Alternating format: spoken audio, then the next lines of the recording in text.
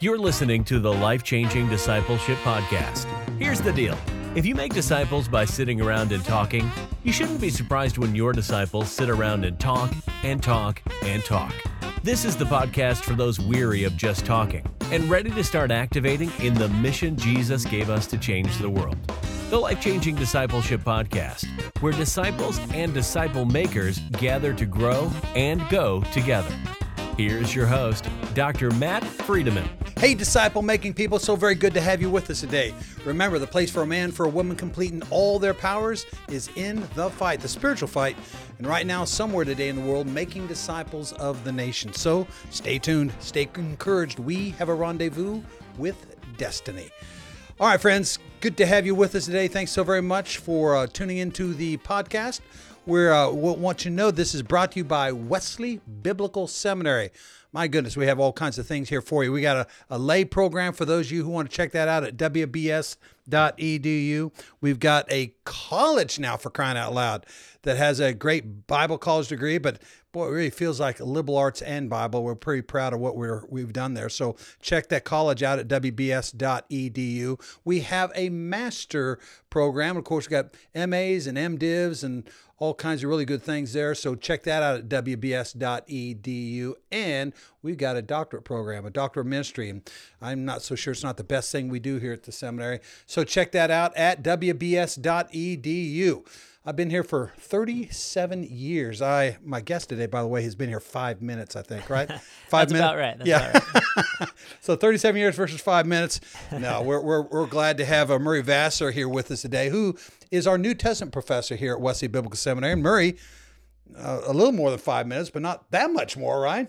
That's right. Yeah, I started in July. How about 1st. that? Yeah. So, how's it going so far? Oh, it's going great. I'm loving it here at Wesley Biblical Seminary. It's wonderful. So what's the biggest change from not being a seminary professor to being a seminary professor as far as, well, I don't know, as far as anything, I guess?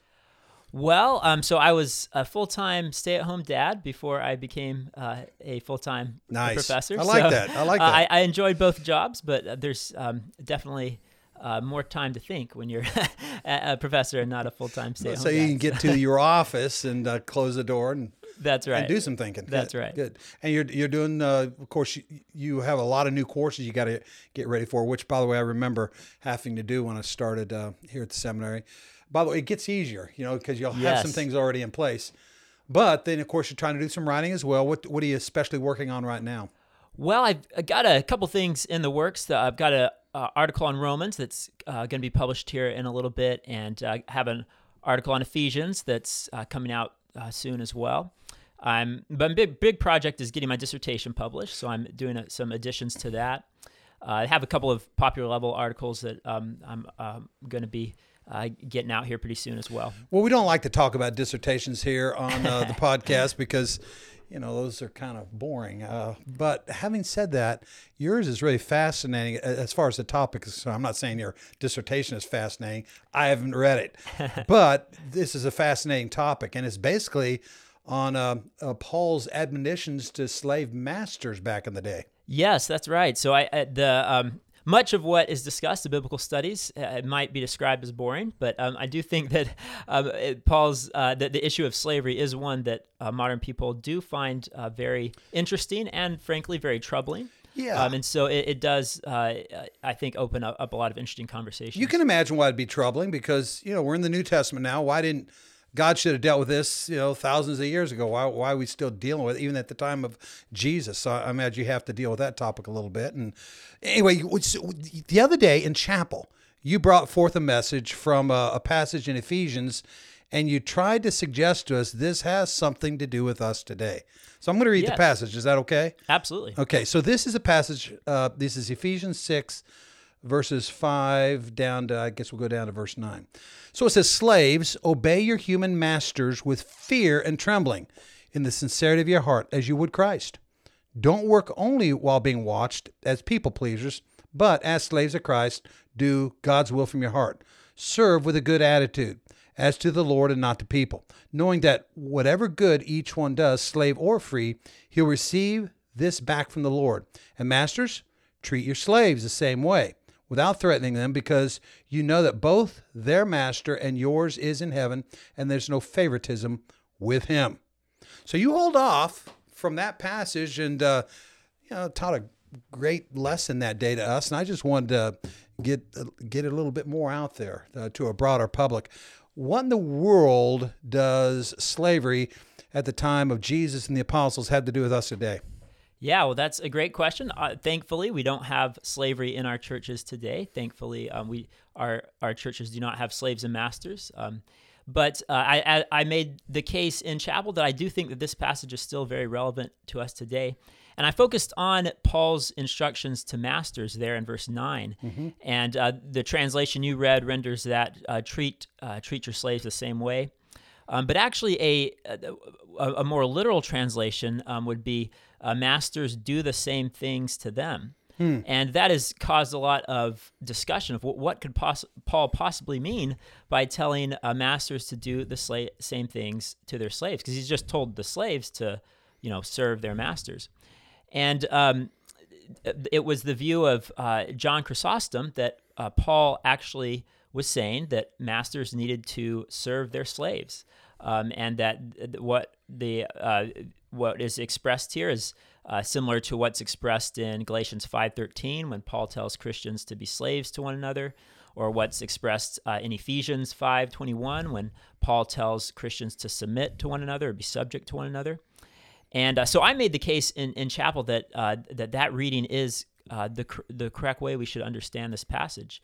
And it is certainly not the position that all interpreters take on this passage. In fact, it is a minority view. But I think there are good reasons for thinking that we should take Paul literally here when he tells masters to do the same things to the slaves. You say there's some kind of subversion going on here of the master-slave relationship, and Paul's undertaking this to say there's things to learn from this institution of slavery that ought to be very relevant for our lives. Yeah, so I did use the word subversive, I believe, because the notion that masters should reverse roles and should serve their slaves in the same way that their slaves are serving them is, of course, quite contrary to the entire notion of the master-slave relationship. So it really flips things on its head. So in that sense, I do think that what Paul says subverts the idea of slavery. It is interesting, though, I think, how in the New Testament, slave imagery is used quite a bit to describe the way that Christians should relate to each other, and even perhaps more shockingly, to describe the way that Jesus was. So in Philippians 2, we read that Jesus took the form of a slave.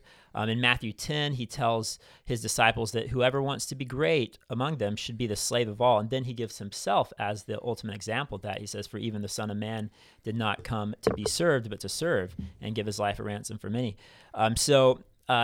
We think of the alternative to slavery as being everyone is free.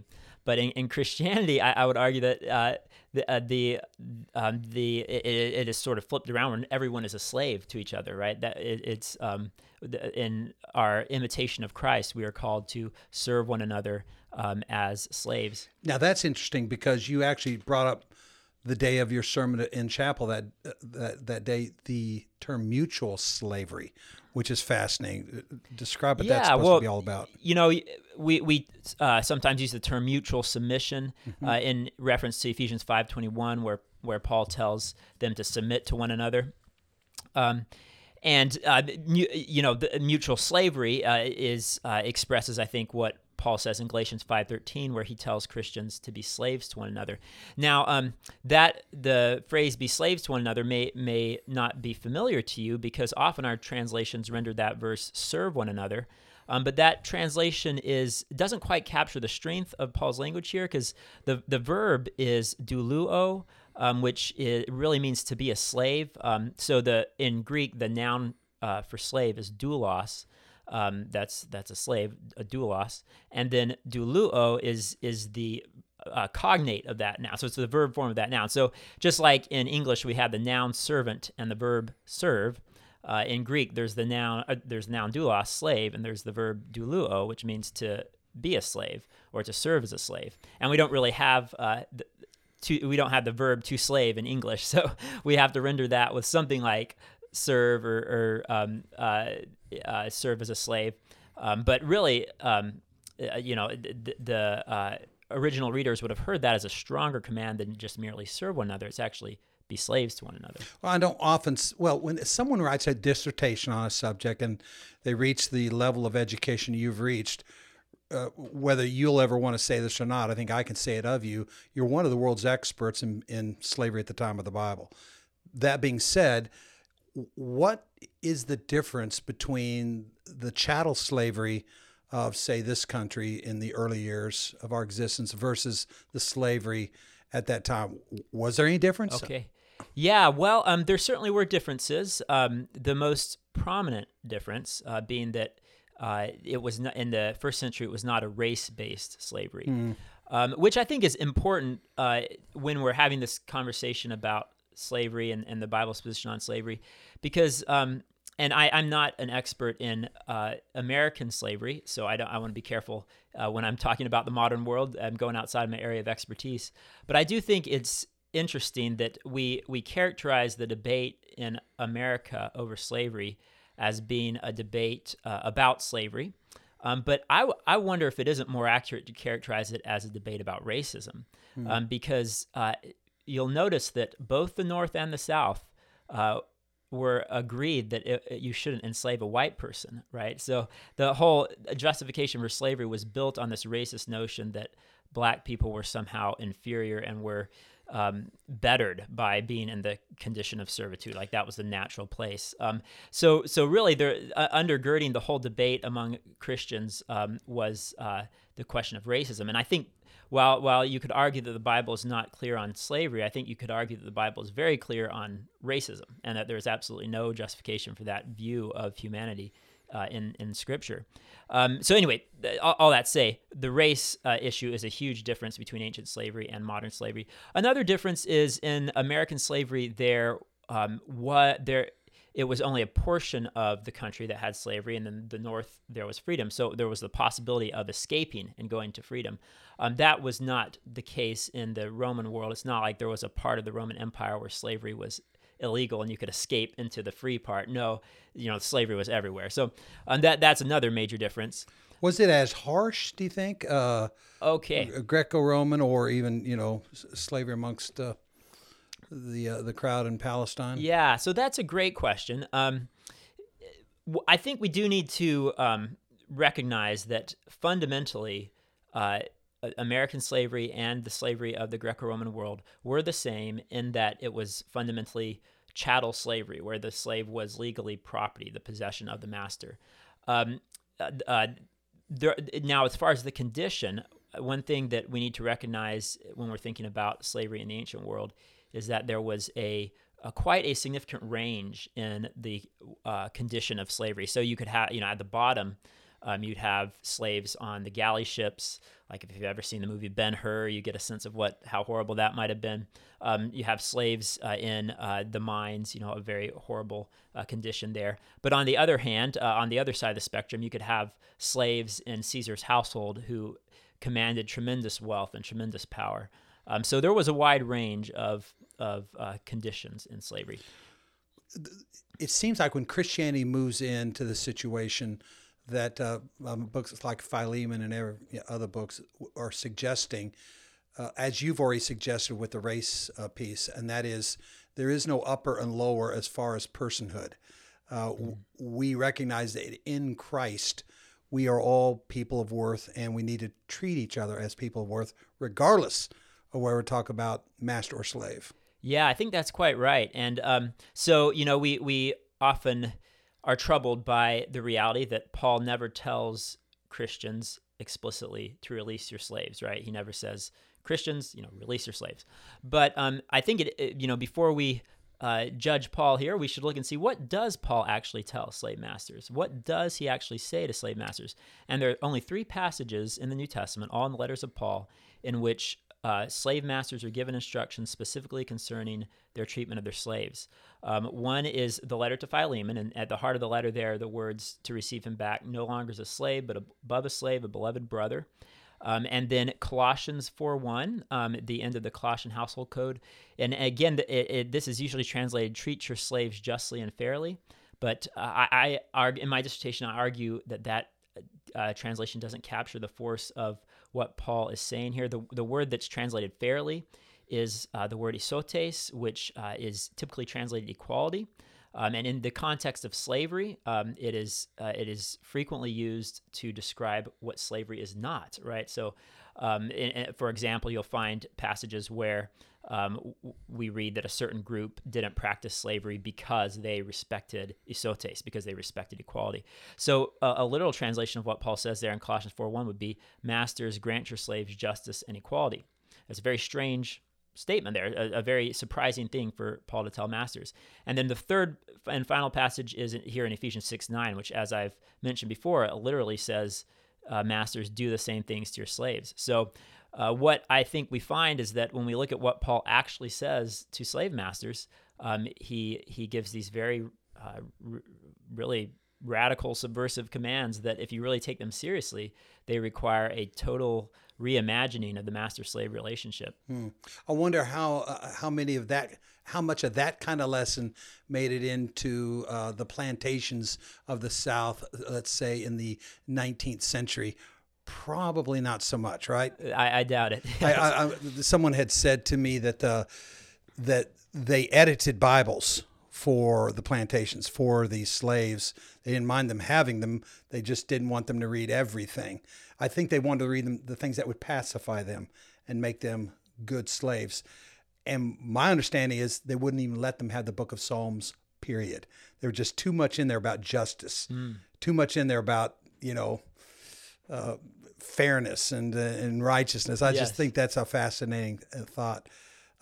With all of this, what does a passage like that have to do with us today? Why would we even care when Paul goes off on slaves and masters? Why would we want to pay attention to that? Yeah, well, great question. So again, this is something in the sermon that I gave this past week.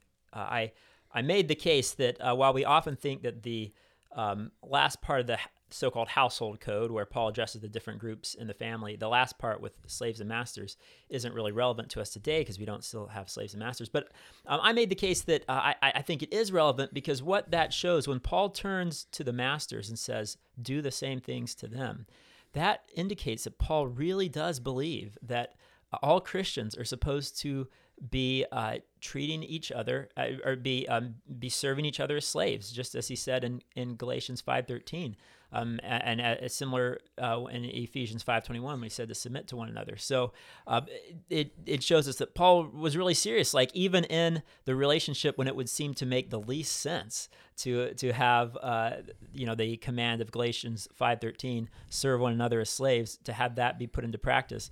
Paul says, no, even in that relationship, as Christians, this is what you're called to do. So I think that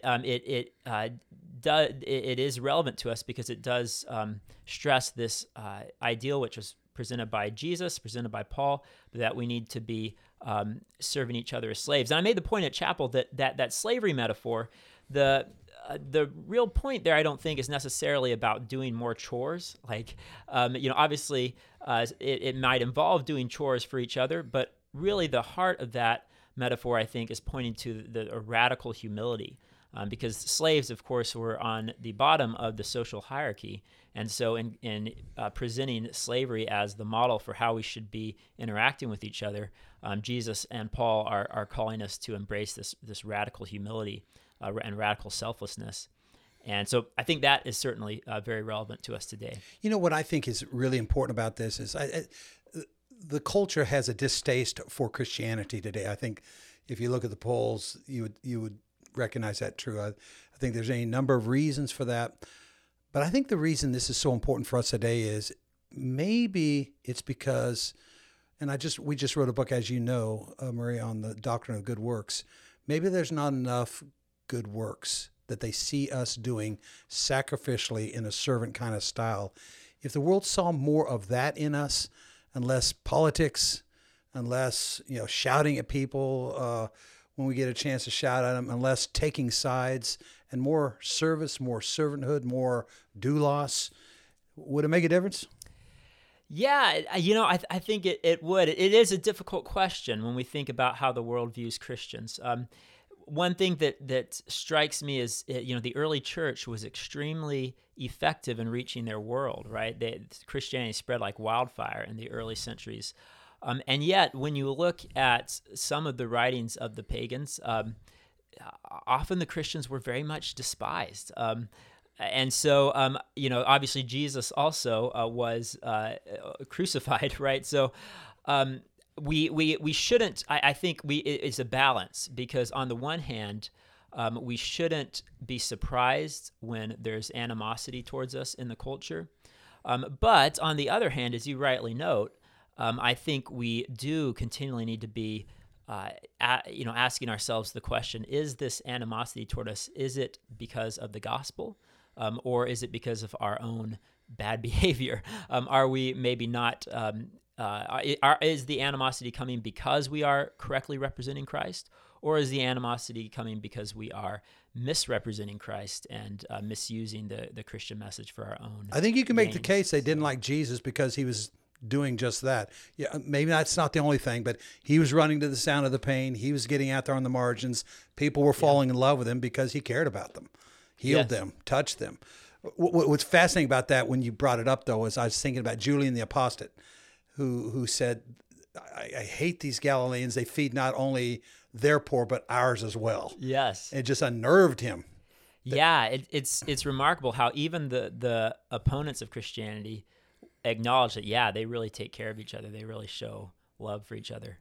Yeah, so I'm just have you ever noticed somebody that's really good at this?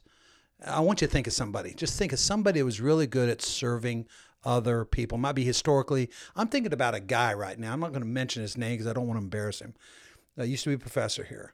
And it just seemed to me like every room he ever walked into, the thought on his mind was, how can I serve this room?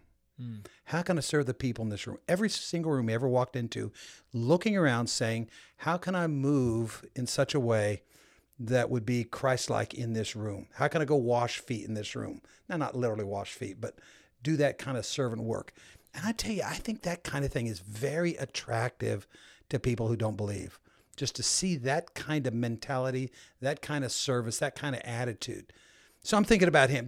Does anybody come to mind in your mind that did good at this doulos thing with their life? Yeah,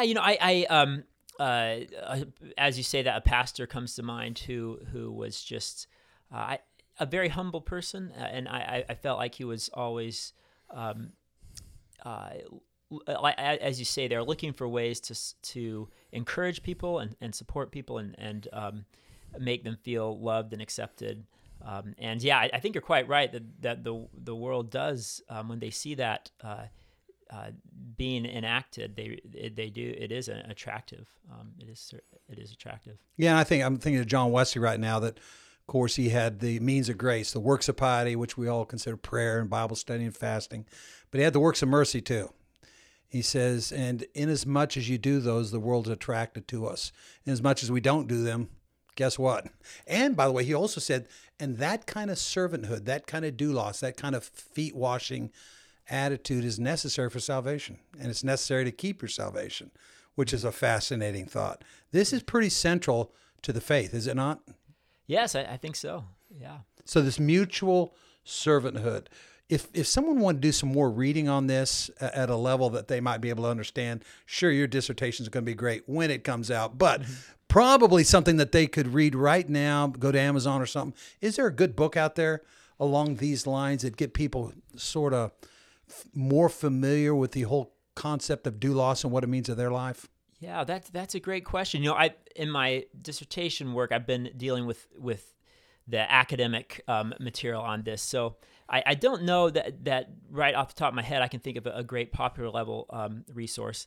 I do, not to just promote myself here, but I do. I am working on a popular level article, nice. which Good. deals with this. So I'm it's not available yet, but I'm hoping to have it available in the near future. Good. What do you know? It's going to run in when it runs. I'm not sure. I'm still it's still under review. So Very nice. I can't say that yet. But good. Well, I do think it's a great topic, and it's an uncomfortable topic because we don't like talking about slavery. And by the way, you said it's not in churches today, but all around the world there's slavery going on. Is that the case? And maybe more today than in a lot of other ages. Sadly, that's true. Yeah, and sir, it's not. It's illegal across the world, but sadly, that doesn't mean that it is gone.